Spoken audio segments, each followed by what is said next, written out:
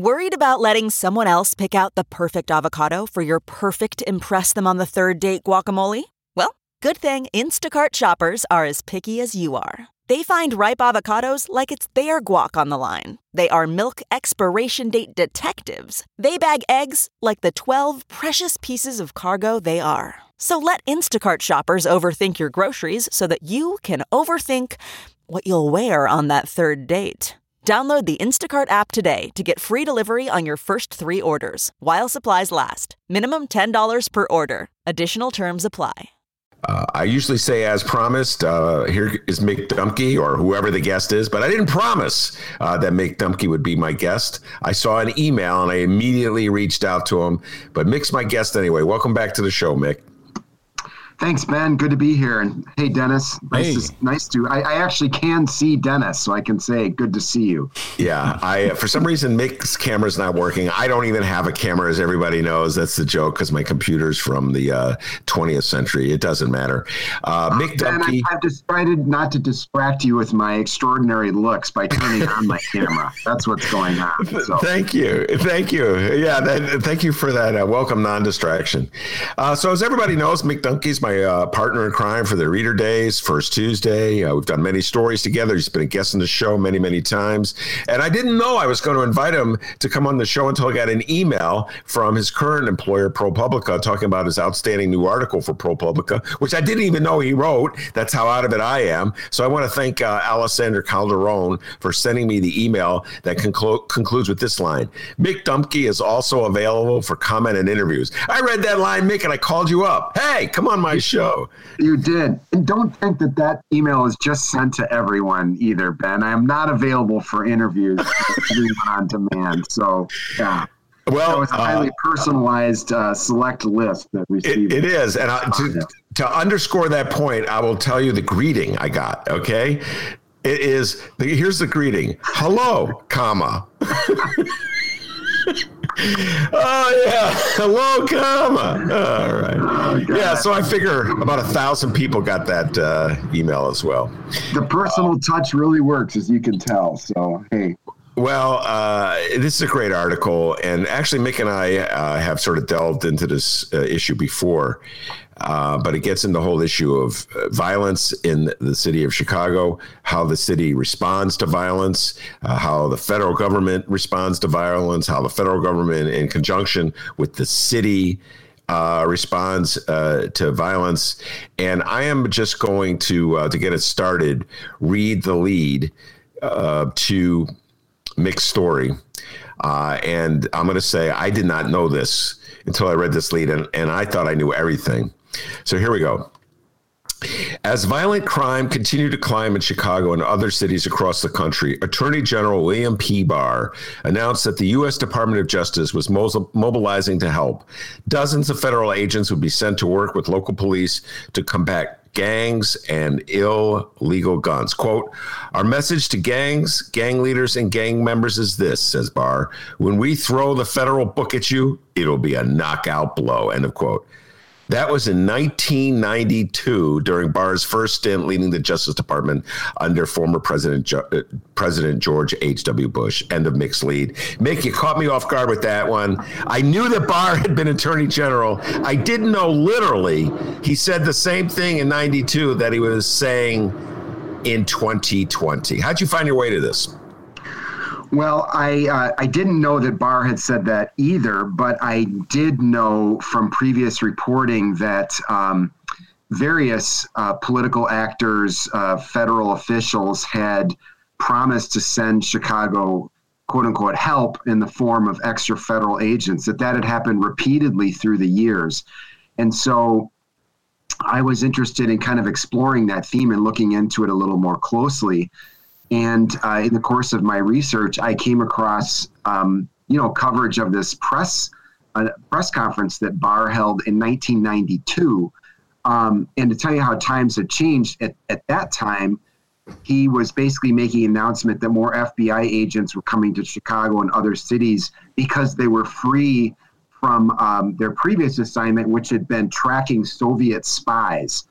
So the Soviet Union, of course, had recently fallen at that time, and the various states that made up the Soviet Union were declaring independence and whatnot. So Barr felt that there was some sort of peace dividend from the collapse of the former Soviet Union, and that Chicago and other cities would benefit at that time. The politics are a little different now, Ben, but amazingly, the central message, including the quote, was almost the same, which was really striking to me. Yeah. By the way, I just have to note a peace dividend. That's what they called it. So there's no need to have surveillance of the Soviet Union because it no longer exists. So instead of diverting the money that we spend on FBI spies, putting it into mental health, let's say, we're just going to send the agents to Chicago. So much for the defund the police movement back in the year 1992. Ancient history, Mick, but still relevant to this day. All right. So what evidence is there that sending more agents to Chicago in 1992 was helpful? No evidence that I've come across. That's not to say they didn't do anything that was helpful. It's just that I don't know what evidence they have of it. And, as I noted in the piece, Ben, every single presidential administration since then, Democrat or Republican, has at one point in time or another vowed to send extra federal resources, extra federal agents to Chicago to help with this very problem, this ongoing crisis we have here with gun violence. So the formula, the old playbook, keeps coming back over and over again. And what was interesting to me is that at previous points, most of the time, these offers of help, these mobilizations of extra federal agents had been welcomed. They'd been cheered on by officials in Chicago, namely our previous mayors, Mayor Daley and Mayor Emanuel. And so how the politics have shifted where now, of course, anything that Trump is announcing, I'm going to send you, I'm going to send in the feds, is greeted of, no, we don't want anything to do with Trump. At least that's the initial reaction, right? Because Lori Lightfoot later came around and said, well, if you're going to send people to help us work gun cases, sure, we can use that kind of help, but we don't want what you were talking about before. We certainly don't want anything going on in Portland. So immediately, you asked me about, is there any evidence that this has helped? And I assumed that you were referring to actually addressing the issue of gun violence and law enforcement strategies. But, as you and I both know, these announcements are highly politicized. Even then, they were highly politicized. This was a tough on crime era, a lock 'em up era, 1992. And so now in 2020, almost 30 years later, the announcement from Trump and Barr were, of course, politicized in a different way. They're making a law and order plea to Trump's base at this point in time.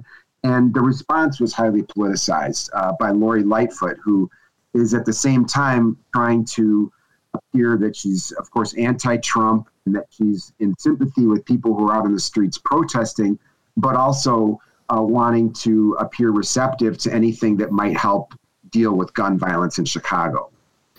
Yeah, Lord Lightfoot is really walking a very delicate tightrope in trying to be anti-Trump, as you stated, and also showing that she's concerned about violence in Chicago. So you can't turn down offers of assistance from the feds. We get into that delicate tightrope that she's walking. Let's just go back to the 90s. The highly politicized era, tough on crime, lock 'em up era, as you phrased it. And so I just want to examine the impact of the lock 'em up, tough on crime attitude in the 90s, because, Mick, to a certain degree, it's still prevalent in 2020 to a certain degree. There's countervailing forces, which we'll get into, but it's still prevalent in some circles. So let me put it to you this way. I know a lot of people were locked up, but is there a correlation? Did anybody ever find a correlation between the number of people murdered in Chicago and the number of people locked up? I'm sure people have studied that, but and I can't sit here and cite a particular study or analysis of that. But I mean, crime numbers did go down.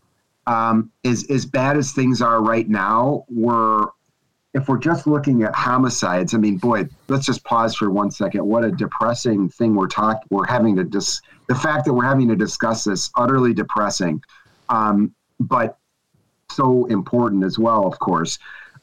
So right now we're, enduring a spike of violence in Chicago. And I think that the numbers show that we could have, we just had a month that was supposedly had the most murders of any single month since 1992. I think it was September 1992. And we're currently on pace to end the year, somewhere in like the 800s with total numbers of homicides in Chicago. We haven't been at that level for a very long time. Back in the early 90s, the total homicide count hit in the 900s on a couple of occasions. And then I think in the early to mid 70s, there were a couple years where it was even higher than that, the highest levels, at least in the upper 90s. So my point is that since the early 90s, the numbers have gone up and down a little bit, but on the whole, there's been a downward trend. Is that the result of some particular strategy? Is that the result of federal agents? Is that the result of broken windows or hotspot policing, of locking up more offenders, all of which has gone on in the interim period? It's notable that crime generally has declined over the whole United States during that time. Obviously, some blips. Certain cities have had larger drops than others. New York and LA, of course, were always compared to those cities, have had far more significant and lasting decreases in violent crime than Chicago has. But in general, across the country, violent crime has gone down until sort of these blips like one we're seeing right now. So that's a long-winded way of saying that I think, criminologists, people who do this for a living, who study this intensely, look at all the data and various kinds of factors that may play into it, are debating, why did New York City have such a crime surge? Why does Chicago seem to still have the kinds of issues with gun violence that, for the most part, New York and LA don't have as consistently? Why are those things happening? I think that question is still open. The debate is still underway. I'm going to read a paragraph that's apropos to what you were just saying from your story, Mick. In 1992, the city banned loitering by people deemed to be gang members until the measure was ruled unconstitutional. Former Mayor Richard M. Daley led an effort to sue gun manufacturers for creating a public nuisance in Chicago and other cities. The case was tossed out of court. Speed bumps and cul-de-sacs were built on dozens of side streets to thwart drive-by shootings, though as police and paramedics discovered, such obstacles also made it harder for them to respond to emergencies. Far more common have been announcements that more police will be deployed in high crime areas, often under the banner of a new task force program or initiative. That's where the feds come in, literally. Mick, I read, this is really well done, these two paragraphs that you put together, because each sentence refers to a very particular program or strategy that our mayors were adopting, and they unveiled to much fanfare, as though this would be the first step towards solving the problem. And none of these have worked. In some places you point out, like this, the first one, the city banned loitering by people deemed to be gang members until the measure was ruled unconstitutional. We still see people advocating for just massive sweeps. We do, and different versions of that approach are still used. I mean, now I think there's been reporting just over the last few weeks about the police now have a data measure that they call dispersals. So when they don't arrest someone, they may go by a corner and they basically tell everybody, scram, get out of here. And during COVID, they were relying on dispersals instead of arrests because they wanted to limit obviously contact, physical contact with people, but they were still trying to scatter people off some of these places they deemed hotspots. So they don't have a law anymore that says you can't, be a gang member and hang out in this place because, what's a gang member? That's clearly unconstitutional. It just doesn't meet the bar. But there are other tactics they use to try to get people off the street. I was thinking about when you and I were doing a series of stories about the Grass Gap, who's arrested for low-level marijuana possession. This was going back almost a decade now. And I remember we had a police source tell us that they loved using the marijuana possession laws because it helped them get guys off the street. They didn't care about the fact the guy was carrying reefer. They just wanted to lock him up for 24 hours. They wanted to clear out the space. So what I'm saying is, there's all these different tactics. I just listed a few of them there. But in the end, none of them seem to work. They're either not legal, which is clearly a problem. They don't have any lasting impact. I mean, you scatter guys off the corner. What's to stop them from coming back, 10 minutes after the police car, is gone down the street? Or they just simply, in all these cases, they don't get at the root causes of the violence. And that's the real issue, isn't it? Yes. All right. We'll get to that. But there's another sentence in this paragraph that I find intriguing where federal assistance really would help. And I'll go back to it. Former Mayor Daley led an effort to sue gun manufacturers for creating a public nuisance in Chicago and other cases. The case was tossed out of court. Go into that a little more, Mick. What exactly was Daley up to and why was the case kicked out of court? Yeah, some of these other things may seem kind of silly. I mean, the cul-de-sac and, the speed bump thing. I mean, to me, that just seems totally nuts. Like, that's how you're going to go at violence, is putting speed bumps in. I mean, speed bumps are fine. You want people to slow down on a residential street, but as an anti-violence initiative, I literally have been in a police car on a ride-along, as a reporter riding along with some beat officers on the west side, and they got a call of a fight that had attracted like several dozen people. There was basically what they were fearing would be some kind of low-level civil disturbance developing, and that was several blocks away. And I remember them trying to speed over to the site, but every time they would encounter a speed bump, they had to hit the brakes, and they would sort of veer to the side to try to steer around the steepest part of the speed bump. So that's an example of public policy that wasn't very well thought out. Mm-hmm. However, I think that people who were skeptical of Mayor Daley and some of the stunts he did along the way, people who have clamored for some kind of action on guns and gun control, give him a lot of credit, him and his legal team, for the creativity they showed in trying to bring this lawsuit against gun manufacturers. And they basically said, that it was a public nuisance, that it was a defective product. But for a reason, I believe it did got thrown in the court, as you mentioned. I think the reasoning was that the city couldn't show enough that they basically, these kinds of lawsuits, Ben, I'm obviously not a lawyer, as everyone could tell who's listening to me right now, but I think you have to show a direct connection between the entity being sued and the people who are bringing the lawsuit. So who is actually harmed by this? And I think that there were some issues with bringing it forward. So in the end, it kicked around the courts for a while, but in the end, it did not succeed.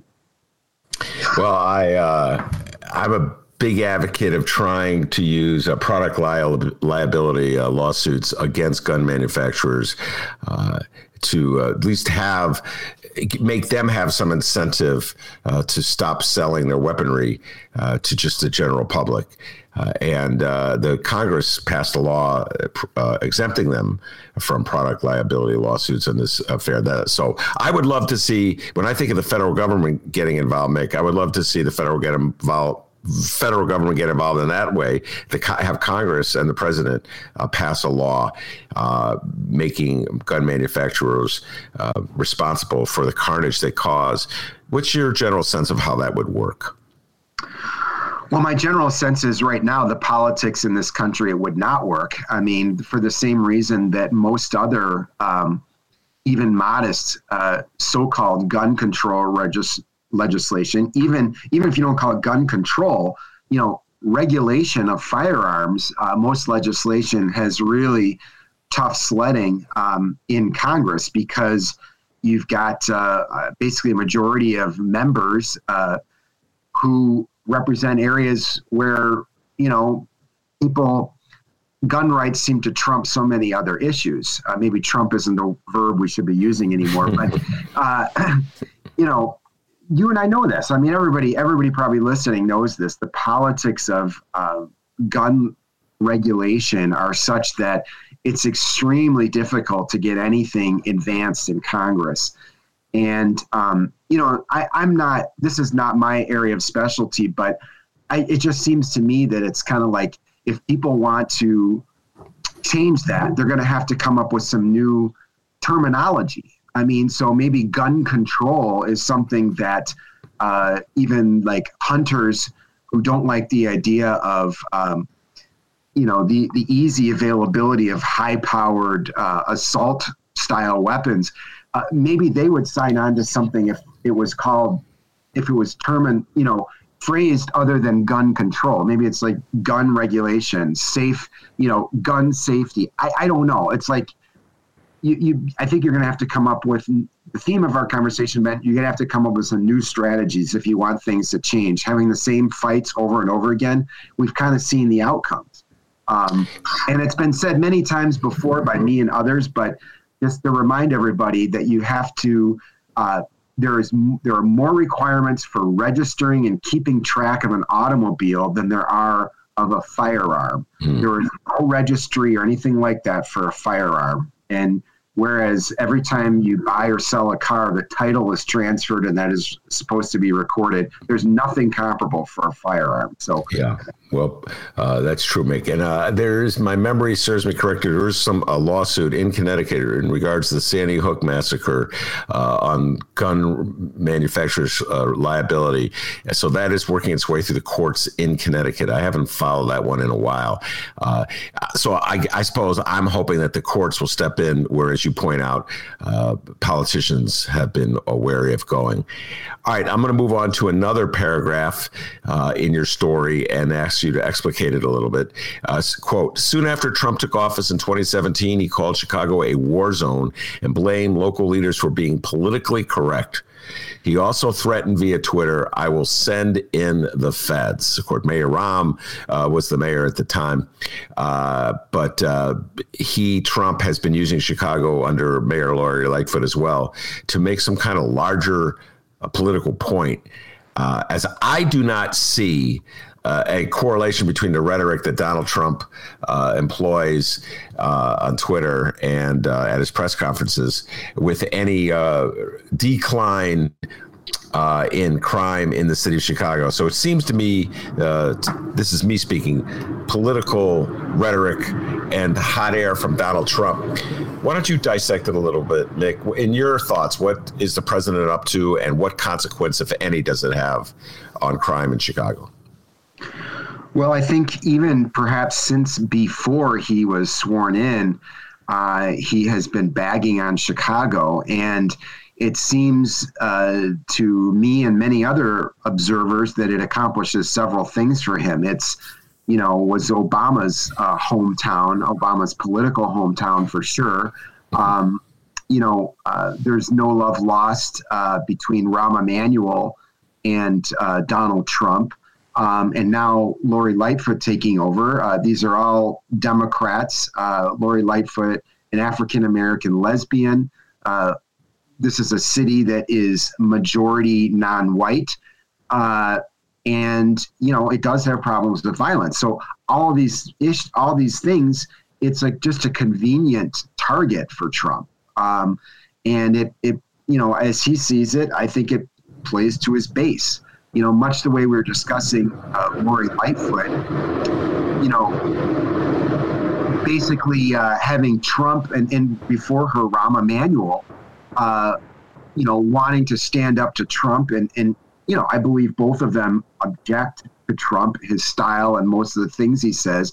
But it's also great politics for them to set themselves apart as anti-Trump people. And Trump is doing the same thing for his base, especially as we move into election season. This is like an easy target for him. So I think that is a part of the thing that is driving his announcements, his tweets, and all that kind of thing. Because you and I both know if he really wanted to do something about the violence here, there are so many other approaches, not just stylistically, but actual policies, actual substance of things that he could do. We've mentioned a few of them, but, to just tweet, I'm going to send in the feds, to go boasting about a surge, how we're going to have to take over after these politically correct Democrat cities and so forth and so on. It's politics. We can see it. Yeah, he's trying to take advantage of Chicago's pain and suffering. That's how I view it. I will say this, though, Mick. I recall you writing stories for the Reader back in the day having to do, I think it was John Fritchie, I'm doing this out of memory, LaShawn Ford, state rep LaShawn Ford from the West Side. And I believe Fritchie was a state rep at the time. He may have been a Cook County board commissioner. But they were talking about sending the National Guard into high crime areas of Chicago, which is a variation of sending in the feds. It's sending in the troops. How popular was that notion that advanced by LaShawn Ford and John Fritchie? You're absolutely correct. They were both state reps. They both made that argument. It was not popular. Some people responded to it positively. Yeah, you have to do something. It's about time you protect the citizens of these neighborhoods. And they made that announcement at a time when there was a spike in gun violence in Chicago, much as there is now. Although the numbers, I think, were probably a little bit lower then, actually. But it was it was deemed to be a horrifying moment. Children were caught in the crossfire, as I recall. So it was one of those times here where people are frustrated and they're throwing out all kinds of ideas. And these two state legislators came forward and basically said, look, enough is enough. We need to provide protection to the citizens of these neighborhoods who are hardest hit by the gun violence. And it's interesting in reporting this piece we're talking about now. Just last week, I talked to a number of law enforcement, current and former law enforcement people who still say much the same thing. It's not as popular to say that now, but they're basically arguing, look, you have to do something. We understand that, sending in the police isn't going to solve all the root problems, and that there's a large number of people in this moment of defund the police who are going to be vehemently opposed to any kind of increase in law enforcement activity in their community. However, there's a compelling civil rights issue on the other side, these people would say, which is the lives of mostly Black and brown people, including children, are the ones who are primarily, being lost in what's going on. But that's a debate and discussion that's been going on for a long time, since long before a few years ago when Fritchie and LaShawn Ford made that pitch. I remember I've actually talked to Ed Smith, former Alderman Ed Smith, who was alderman of the 28th Ward on the West Side for many years. And in the 90s, he put that idea out there. Maybe it's time to bring in the National Guard. And I think probably people have brought it up since, well before then. Interestingly, when I later talked about that with Ed Smith, he really disowned the whole idea and was like, no, that's not a good idea. That's not the solution. I was frustrated. I was expressing, my just frustration that it seemed like we hadn't mobilized all of our resources to deal with the problem. But the National Guard is not the answer. So I think to bring up to the present, Ben, my sense is that would be far less popular now. I know that's the case. And that's ultimately, like so many of these other things we're talking about, they just don't address issues. They are kind of reactionary, quick fix kind of solutions. And a lot of people say, well, hey, there are people being shot today, shot yesterday. They're going to be probably shot tomorrow. We need some quick fix solutions to stop this while we're working on the long-term stuff, which may be true. But the problem is then the long-term stuff never gets addressed.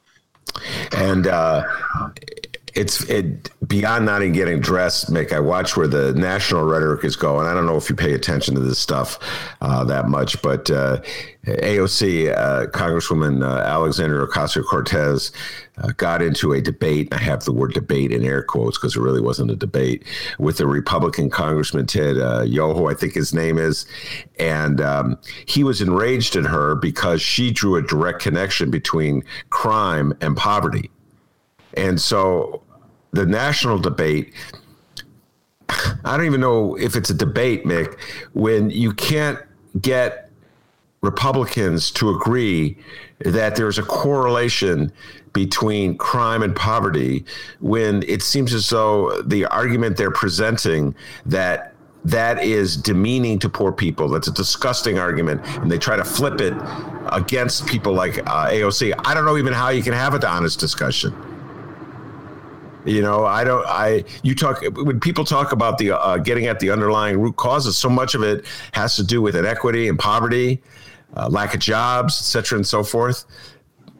And yet I don't see any effort right now, bipartisan effort on this front. Do you share my frustration, or do you think I'm exaggerating? Yeah, no, I mean, first of all, do we see a bipartisan effort on anything? I mean, they can't even come up with, an extension of unemployment assistance right now.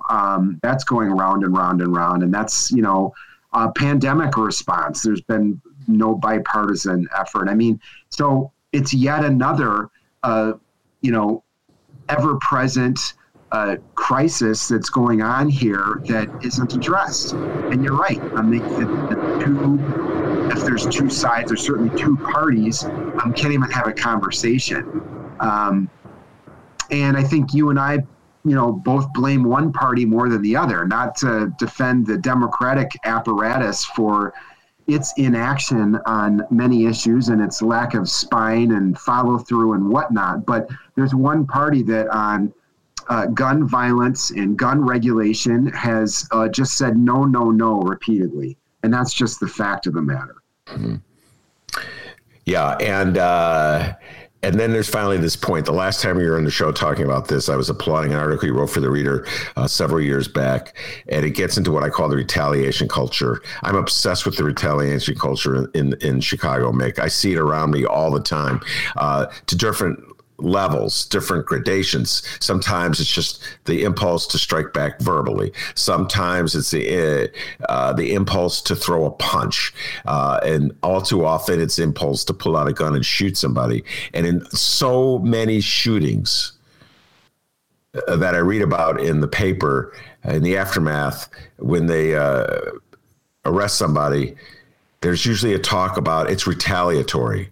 There was a shooting. It was retaliation. The shooter was looking for somebody, thought he had him, shot wildly, missed, hit other people, or maybe he got the person he wanted, but there were a few other people that got in the way. It's just this impulse that I see in Chicago across the board to retaliate anytime you feel you've been wronged. And the ultimate consequence, I think, is pulling a gun. You raised this point. You were the one who turned me on to this years ago.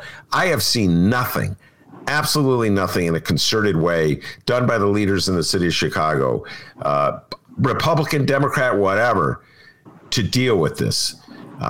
Do you share my sense of frustration on this front? Yeah, I maybe wouldn't say nothing to deal with it, but certainly not enough. I mean, I think that ceasefire and the cure violence programs, the interrupters, which at different points in time have received some levels of public funding, that's their whole strategy, that violence is basically an epidemic, and that the only way you stop any epidemic is to, interrupt it.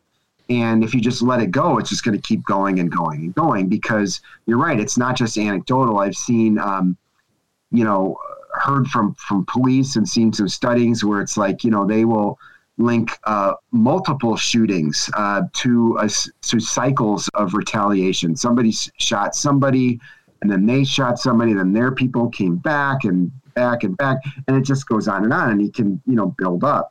So in some cases, you may not be, despite the horrifying statistics of violence here, you may not be talking about huge numbers of people. In all likelihood, you are not. But they, because of this culture, this epidemic that's going on, it ends up, touching so many other lives, because there's the back and forth. And then, of course, as we hear all the time, there's all the people who end up getting hit with bullets who had nothing to do with the original dispute or the individuals involved in it. So, yeah, you're right. And so I think there are a lot of groups who are trying to work on addressing not just the root causes, but the culture of violence and carrying a gun and everything else. But I think it's an uphill battle, and is enough being done? Is enough being spent? I mean, I think that's something we constantly need to be talking about and addressing, because whatever we're doing now, it's either not the right strategy or it's not enough. Yeah. And one thing's for certain, when Donald Trump or William Barr talk about sending in the feds, they're not talking about sending in federal social workers or counselors or therapists or mental health workers. You know what I'm saying? Yeah. So they're not talking about that kind of assistance, which I think a lot of Chicagoans would welcome. Yeah, this isn't the Department of Health and Human Services who's making these announcements. It's the Department of Justice, and they're sending in agents from the FBI and the DEA and the ATF. In defense of those agents, if defense is the right word, I mean, they're going to go in to do what they were trained to do, which is to investigate cases, to work on the street. That's what they do. And so you're totally right, Ben. It's like a short-sightedness that this is the only approach we have. This is the only thing we can do, is once again, we're going to respond by sending in more cops, whether they're local police or they're federal agents. That seems to be the solution we fall back on over and over and over again. That's Mick Dumke doing the talking. We're talking about his latest article, Pro Publica. I urge everybody to check it out. It's related to themes that Mick has been addressing for a long time. People probably in Chicago know Mick as a criminal justice reporter. I know him. I'm going to move away from criminal justice and get into a little lighter conversation to close down the interview. People may not realize this. Mick Dumke, and I say this with all due respect, is a total political geek. He tries to hide that fact by being all sophisticated and everything, but he's a total political geek. Like, for instance, without cheating and looking at your phone, Mick, if I asked you right now, who is the alderman of the 13th Ward, you would say what?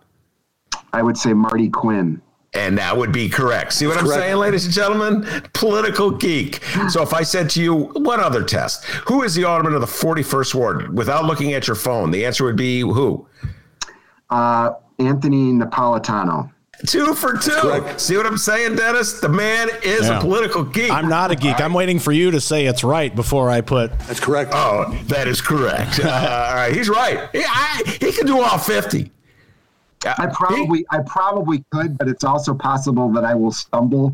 And I don't know. This isn't a cop-out when I say, I mean, how do you keep track of everybody? You've been covering this stuff even longer than I have. I'm fairly plugged in. There are like some new aldermen. To me, they're new, even though they've been in there for like a year and a half now, that I've never met or talked with. And once in a while, I'll be like, no, wait a second. Which ward is that again? And, so I'm going to admit that in some ways it's probably like a kindergarten teacher who every fall gets a new class.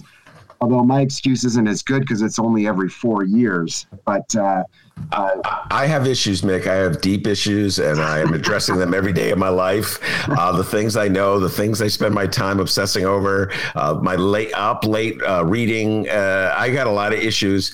And so every now and then, like, I'm asked, who is the alderman of the 12th Ward? And I have to resist the effort to say Chester Kuda, okay, right, who hasn't been the alderman since the 1970s, I want to say. So the fact that I know that is really weird. And you know what's weird? It's like I'll be talking to somebody and who is from that area, and I'll say, oh, yeah, Chester Kuda. And they'll go, yeah. And they just take it in stride. And then I'll say to them, don't you think it's weird that I know who the alderman of your ward is from 1970? Don't you think that's weird? I guess so. So yes. We understand each other. A colleague yesterday asked me, you ever heard of a guy named Bernard Nystein? And I was like, oh, my God. Yes. 29th Ward, state legislator, was the ward committeeman, the ward boss for years, and so forth and so on. All right. I'm just going to say this about that. Mick Dumke has one of the great stories of all time ready to be released. I've been keeping it a secret for over a year. That's all I'm going to say, Mick. Okay? That's all I'm going to say. That's a great tease, Ben. And Bernard Nystein, who I know, I don't know him literally, never met him, plays something of a role in it. That's all I'm going to say. And this is a story that is so freaking good. I won't need an email from any publicist to bring Mick on to talk about this. We may do 5 interviews on this particular story. That's how great a story it is. And you'll see what a true political geek Mick Dumke is going back into. All right, so here, this is the lead up. Ben, that part you just said, that last sentence, that part at least is true. The rest of it, I think, is going to be open for debate, but that part is true. No, it's a great story. I can't wait for it. All right, now, let's get to the political question. And I'm asking this, I'm assuming that you haven't already seen this and that you're not cheating on your phone. So here you go. 6 Chicago aldermen, 6 current Chicago aldermen. So Chester Kuda is not in the list. 6 current Chicago aldermen have called on Michael Joseph Madigan to step down as House Speaker. Michael Mick Dumke, I want you to name those 6 Chicago aldermen. Okay. I have not seen this, so I don't know. So I'll be making some educated guesses. One of them is not Marty Quinn. I think that's a safe assumption. Marty Quinn, Madigan's handpicked alderman. Go ahead, Mick. Yes, I'm going to extend that to, I bet that no one from the far southwest side is in the list. So Silvana Tabarez, Michael Zalewski's successor in the 23rd Ward, I'm guessing is also not on the list, right? Yes, you would be correct. Silvana, by the way, very nice woman, former student of mine, who probably wisely no longer returns my calls, but that's a whole other story for another time. That's because you didn't like the paper she wrote. If you give her an A, she'd be calling you back. Anyway, I just made that up. I do not know what phrase. Yeah, she was actually a very good student. So okay. I think it has more to do with politics, Ben. I think so. Okay, go ahead. All right, so let's go on. I am going to say we're probably going to have, let's see, some of the more progressive-minded aldermen who would be on this list. Right? So what about Carlos Ramirez Rosa? All right, now time out. Yes. Should you want me to respond with each one every time you say an alderman, yes or no? Is that how we're doing it? Okay. Well, so you want to give me some clues? You tell me. No. Your first guess is Carlos Ramirez Rosa, and the answer is he is not on the list. Okay. Okay. Now, what about Brendan Riley? Most definitely not on the list. He used to work for Madigan, didn't he? He did used to work for Madigan, and the reason I threw his name out there was because I thought I did see something from Brendan, but it was probably more in the if it's proven to be true camp, which is the line everyone has fallen back on. Oh, my God. Let's give Eric Zorn another shout out. The so-called if troop. Eric Zorn coined that phrase. Yes. Yeah. Oh, there's profiles in courage. We're going to write a new chapter for the if troop people. But no, Brendan Riley is most definitely not on the list. Okay. What about Byron Sigjo Lopez? Ding, ding, ding. You are correct. Okay. What about, I'm trying to think of, the aforementioned Jeanette Taylor. Is she weighed in? She is not on the list. JT, I love you dearly. She's not on the list. And I don't know why in particular she's not on the list, Mick, but there was an excellent column by Rich Miller that ran in the Sun-Times on Sunday where he talked about how many black elected officials are reluctant to come out against Madigan on the grounds that they, just because the feds indict somebody, or in this case, they haven't even indicted them, charge somebody, it doesn't mean they're believe the feds. And they have a strong sense of skepticism about such things. Sure. So she may be in that camp, but she is also not. She may not, in fairness to some of these others who have not spoken out, they may not have been asked either. I mean, well, this is a group that's voluntarily came forward. Yes. So for their own reasons, they've basically said they've come out against Madigan. Yes. So, all right. Well, before I further embarrass myself by throwing out 40 other names that are incorrect, how about a few clues? All right. I'll give you this. They're all rookies. Okay. Rosanna Rodriguez Sanchez. That's correct. All right. Who else is a rookie? My alderman, Maria Hadden. That's correct. Okay. I'm liking this. It's very affirming, Dennis. Thank you for throwing that out there.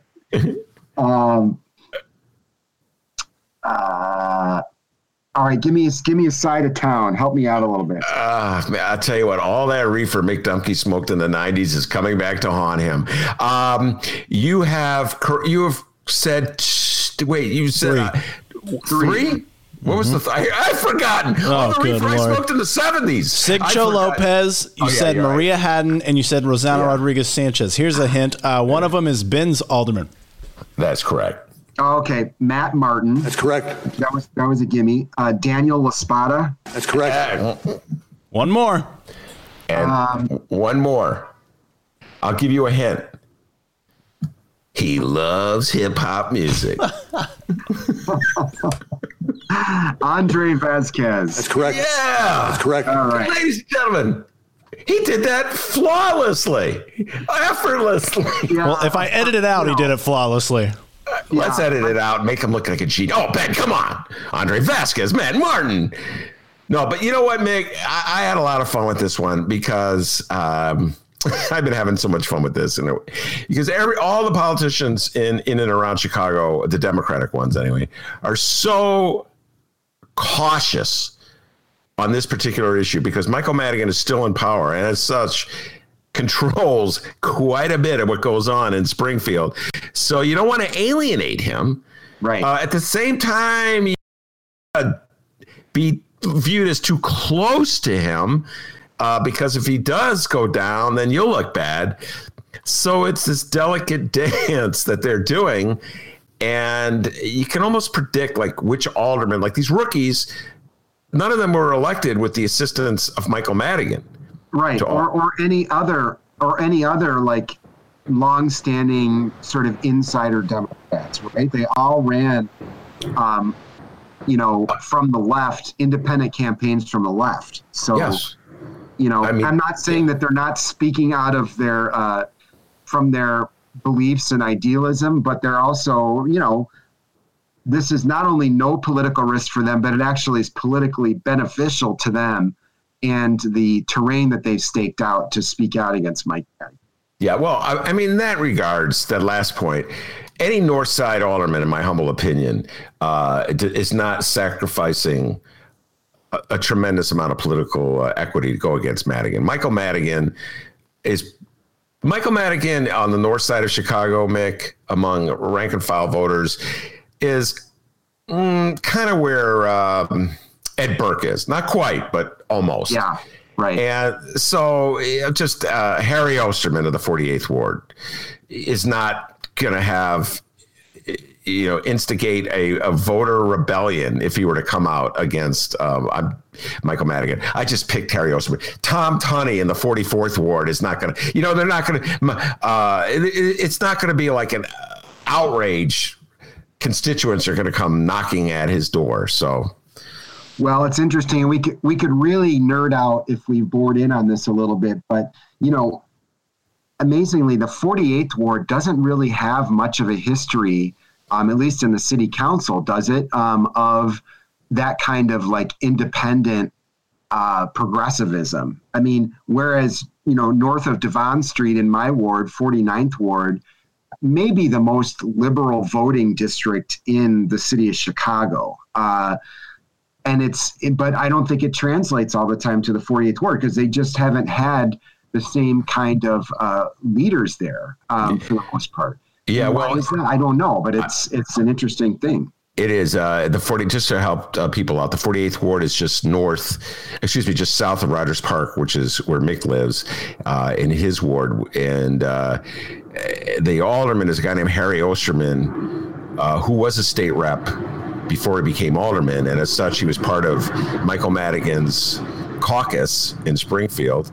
And at one point, one of Madigan sent his lawyer in to knock off one of Harry's opponents. So that could be a reason but I think Kelly Cassidy, who is a state rep, came on the show last week from the north side, has come out against Madigan. If she does not live in the 48th Ward, she's very close to it. So she lives in the 49th Ward. She's the ward committee person. I said corrected. How did I not know that?